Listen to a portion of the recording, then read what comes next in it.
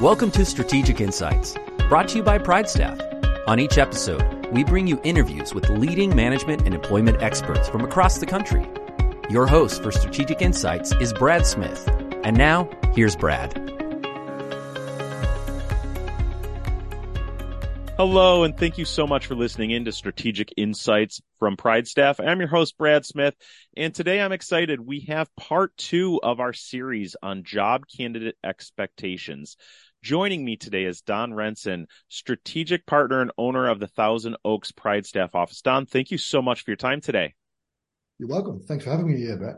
So, Daan, I mentioned in part 1, we talked a lot about the challenges we face with a candidate-driven market and how employers need to be open to transferable skills, more flexibility, changing tone in their recruitment marketing and their ads.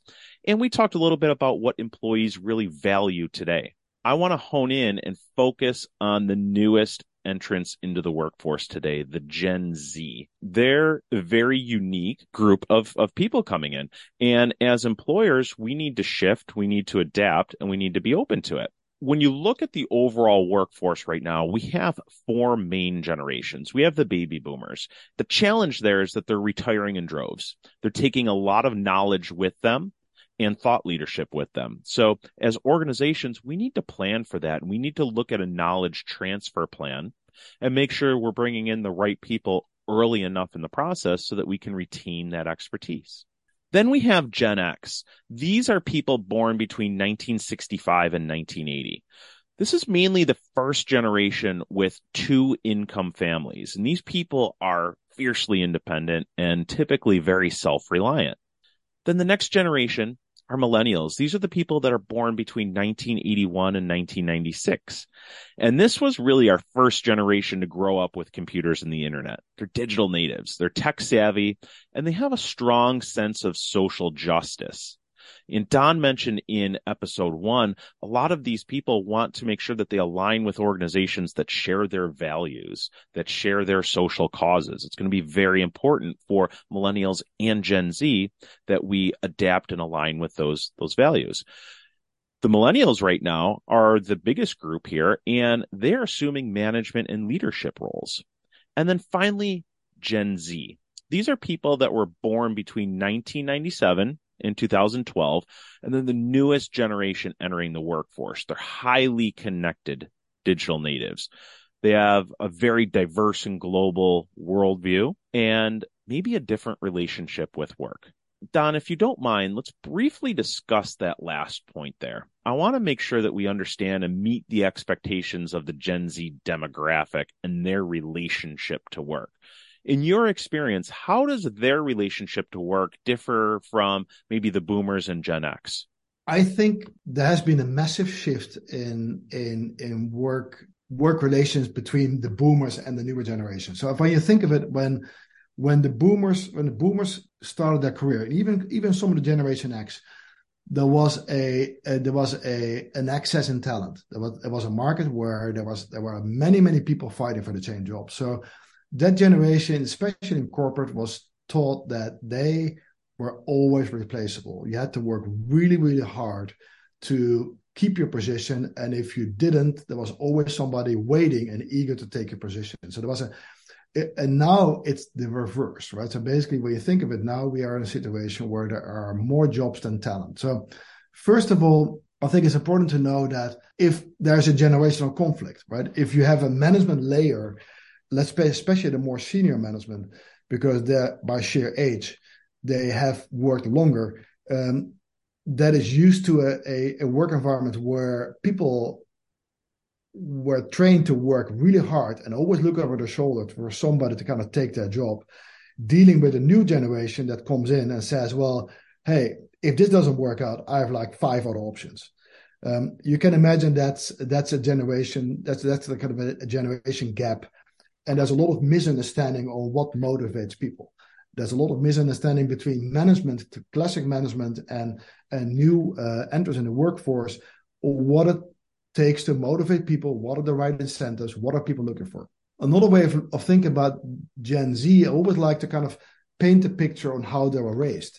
When you think of it, a Generation Z has never had a life without a mobile phone. people tend to forget the first iPhone was in 2007. There were like other phones before that. But obviously, if you've never had a life without a mobile phone, you automatically assume that life is always connected, life is always online, and life is always there. So they're not just computer savvy, they're not just tech savvy, they also expect to always have every information, everything at their fingertip. And that's an integral part of their life and their input. So where a lot of older generations have a hard time accepting that Gen Z is always on their phone, it is because the phone is an integral part of their life. So there's a lot of different dynamics at play here. And thinking about from a Gen Xer seat, when you grew up working 60, 80-hour weeks and you see somebody come in that isn't willing to do that, how's that make you feel? And as leaders, as company leaders, how do we get over that? I think that the first step is always to kind of just put yourself in the other person's shoes, right? I think a good way of closing, of ending miscommunication is just assume yourself in that other position. And like I said just before, like realize how that new generation grew up. That still makes it hard, because if you've had 10, 20, 30 years of like mental training, that's how you work. It is hard. So what does it mean, right? Let a new generation, I have the number here. I think for Generation Z, it is expected that they probably change jobs 10 times during their career, probably even before they turn 40. So that is the new normal. If you are raised in a period, let's say you started your career in the 90s and it was still normal to have a job for life, maybe 2-3 jobs during your whole career, that is a different thing. So just accepting that a new generation is coming in and is seeing a job as a contract, where basically they're saying, I give you my capacity, I give you my skills, but just realize that in 3-4 years from now, I'm going to move on. And I think as an employer, it's very important to realize that that's what you have. And let's assume you have 3 years. That means you're gonna have you need a very efficient way to train people to get them up to speed as fast as possible. And then you're gonna have 2-3 years out of that person before you should assume that they will be moving on to another position. From the candidate point of view, we should also realize that for most people to make a career, it is physically impossible to have many careers within companies, because there aren't that many layers left. So careers are either horizontal, where you just go into another category, another career, or if you want to make a career within your category or within your specialization, you have to hop jobs. You have to move jobs to actually make a step in salary and make a step in experience. So the moment you know that as an employer, I think that will help a lot of employers realizing and understanding why that's the case. Yeah, and I love your emphasis on quick, efficient training and onboarding. Very important, because we do have some limited shelf life of candidates today, and we just have to expect that as more tenured managers. Now, Daan, I want to talk a little bit about recruiting Gen Z. So you and your team are constantly recruiting new talent. When you're talking with the newest entrants into today's workforce, what is most important to them? What are some of their unique preferences, and what are they looking for in a position or a company? There are soft and hard values. I think we should also realize that Gen Z is a generation that grew up with wage stagnation, right? There isn't much growth in wage, in salaries. And a lot of them are coming to a workforce where it's really crushing student debt. So on the one hand, they are very financially motivated because they need to pay for a student debt, and they are finding that they need to find ways to kind of get an increase in salary. That's the rational part. I think the softer part is that this generation is very aware of values. They want to work for companies they can associate with. They want to work for companies that stand for the same values that they have. So we might all know Simon Sinek. He is a philosopher, or give him a title, but he has this famous diagram that basically says the what, the how, and the why. And the why is like, why are you doing what you do? What is the why of your job? And I think a lot of younger generation employees, they ask themselves, why am I doing this job? And they want to have an employer that basically gives them a reason to. That means that any employer that does good, that leaves the world a better place after than before, that any employer that where a candidate feels like they're adding something good to the world has a major benefit.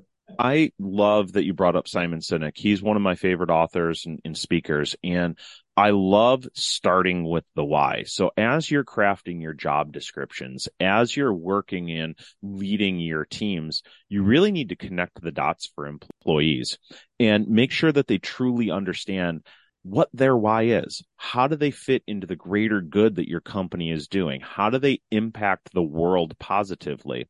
And if you can show them that path and you can show them that their why aligns with your company's why, and they're making a greater impact on the world, you're going to drive productivity, you're going to drive innovation, and you're going to improve retention across your entire organization. So again, when thinking that, or even rolling out a new company initiative, start with the why. Think about the why behind this. And that's a great way to rally the troops and get people behind that. Now, Daan, I want to build on this a little bit more and talk more specifically about recruitment strategies. Where and how do employers attract this growing audience, the newest people entering the workforce? And is there something that they need to do different beyond just thinking about the why? I think one way of looking at it, I think personality becomes a lot more important. So personality means your personality as a company. That's like the bigger picture, but also the personality of diversity and personalities within your company. So if I take my own company, on purpose, I've built a very diverse team because I realized that the personality that my recruiters have, that's what connects them to both candidates and clients. And there will be, to take two extremes, we have people that are very outgoing, bubbly, and they will connect with different candidates and different clients than first people that are highly efficient, almost nerdy in their rationale, and they connect with other clients and candidates. And I think having that diversity in your company will help you to be attractive to candidates and I think clients as well, to be honest. And it all boils down to that people are looking for a personal connection. There's also, I mean, as a little side discussion, Brad, if people ask me, will AI take over your business?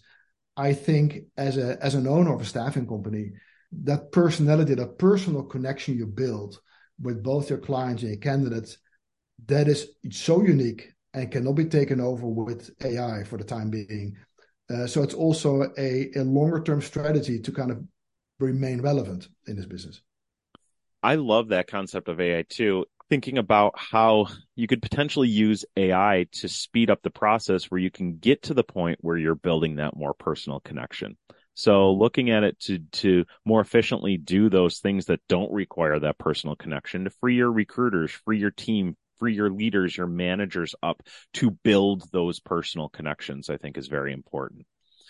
Daan, in part one of this series, we talked about how there's a massive shortage in some industries and how workers are transitioning from other industries and making career changes. One area that we're seeing a massive shortage in is the light industrial and manufacturing talent. What do companies in those spaces do to attract people? Because we've been ingrained and hit over the head over the last decade, maybe more, that you need to go to college, you need to go to college, you need to go to college. What do we do? Because there is a big gap there for people in the light industrial and manufacturing sector that are looking to hire that just can't find that talent that's willing to take those non-degreed positions. And I don't want to offend anybody, but I hate to say, but I think that industry as a total has done a pretty poor job in marketing their jobs and the career path as a viable path for a lot of people. To give an example, I think if you look at machine shops and light industrial, there's a lot of very small, it's very fragmented. There are a lot of many smaller companies that really never banded together and sold their career path as a viable option. To name some numbers, if you are a skilled machinist, or you are a skilled HVAC repairman or a repair person, you can easily make $80,000 to $100,000 a year. And I would argue that for a lot of people coming out of high school, the system pushes a lot of people towards college, and where I think what we need as a country, what we need as an industry is a well-established system where people are aware of the fact that there are viable career path and very lucrative career path when you work with your hands and hands-on. And I think maybe a good example is like Germany has a long-established, really solid program with apprenticeships, where there are many incentives for both candidates and employers to take on apprentices and teach them on the job how to get a skill, which makes it worthwhile for both the employer investing time and effort in teaching a person and giving a candidate a great career path to kind of become a skilled laborer. I'm seeing the first signs that people are bending together, and I think there are some really hopeful first signs that both the industry and the government is realizing this is an issue.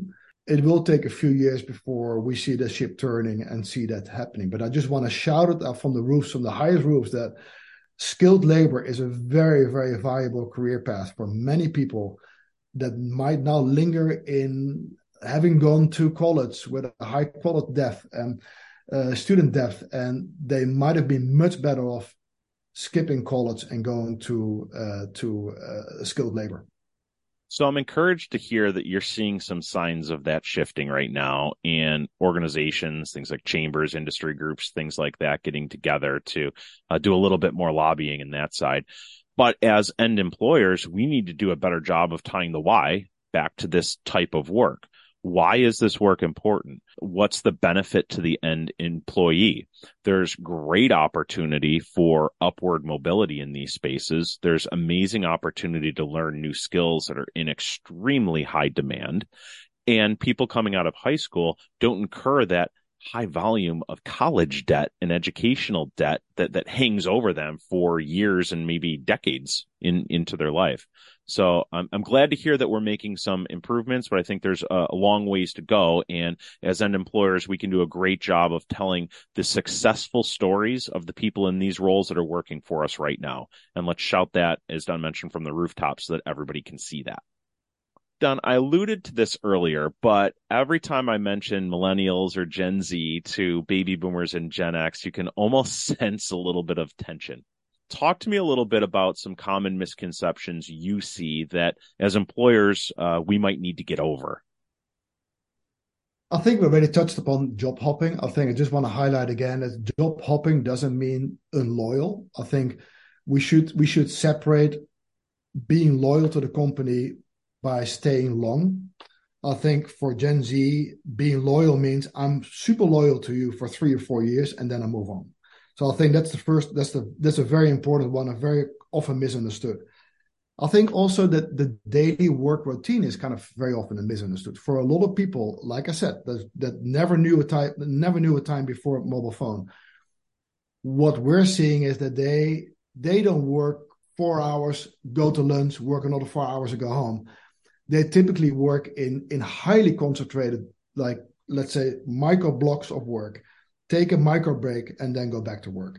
And that's also how they've been raised, right? If you think of, this is a generation that has been raised with video gaming and what have you. So they have periods where they're highly concentrated and really give it all, and then need to step out for 5 to 10 minutes, just take a breather and go back to work. As long as you notice, and as long as you recognize that they are having shorter periods of high focus, then they actually tend to be highly functional, highly productive, and highly efficient. It's just a different work, like rhythm in a way. Yeah, it's a different relationship with work. Now, I get that and I understand that, but as leaders of an organization, sometimes it's tough to deal with. How do you go about making accommodations for certain part of the workforce and making sure that you're firm with what needs to get done? Let's take a step back. I think the older way of managing a workforce is by having key performance indicators, basically action driven. If you do these actions, you get to the results. I think a younger generation says, what do you expect me to do? And give me more leeway and flexibility how I get there. Mm-hmm. So as an example, take an example like a classic old way of managing staff would be, you have to make so many phone calls. You have to create so many reports. You have to do so many things. It's very numerical. What you need to do, action driven. How many actions do you need to take to be successful? A younger generation says, tell me how many reports I need at the end of the day and give me leeway how I get there. Mm-hmm. So it's I think it's as a manager, you need to learn to manage your employees different. And I think it also comes in handy. That's another topic we haven't discussed yet, Brad, is how about remote work, hybrid work, and what have you? When you think of it, if you manage a team by defining actions, how to get there, and people work remote, it's very hard to actually check if they made those actions. However, if you value your team based on what they create and what the deliverables are in the end, and give them more leeway how to get there, that's also a recipe to be more successful in remote work and hybrid. So I think it's assuming that in some categories hybrid work is a new normal. I think that's another thing that a lot of employers need to learn and need to change to effectively manage their workforce. So just to kind of recap things, we need to, number one, make sure and know that there are generational differences. People have different relationships with work, and that's okay.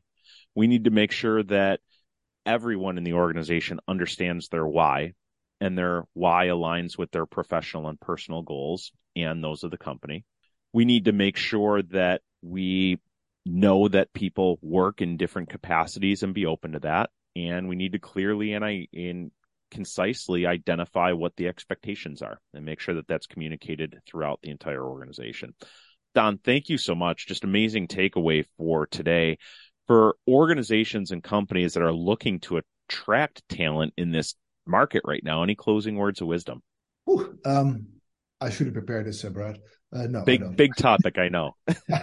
Sorry, it's one little closing word that it's another thing I forgot to mention in this discussion is that Generation Z really values personal relations even at work. So what it also means is that Generation Z, they're looking for feedback. This is a highly critical, highly self-critical generation, and they want a manager that actually tells them on a much more frequent basis how they're doing, how they can improve, and how they can get better. Daan, thank you again so much. For those listening, I hope you found some value in today's episode. If you are currently hiring, you need assistance, you need help with how to recruit in specific markets, specific industries, specific types of individuals, reach out to your local PrideStaff office. We are here to help. They do this 24/7 and recruit around the clock to make sure that you get the talent you need to drive productivity in your organization. Daan, for all of us and all of those listening, thank you so much. It was a pleasure. Thank you, Brad. Take care. Thank you for listening to Strategic Insights, brought to you by PrideStaff. Whether you're looking for high-level workforce consulting or staffing help to meet demands, PrideStaff is here to help.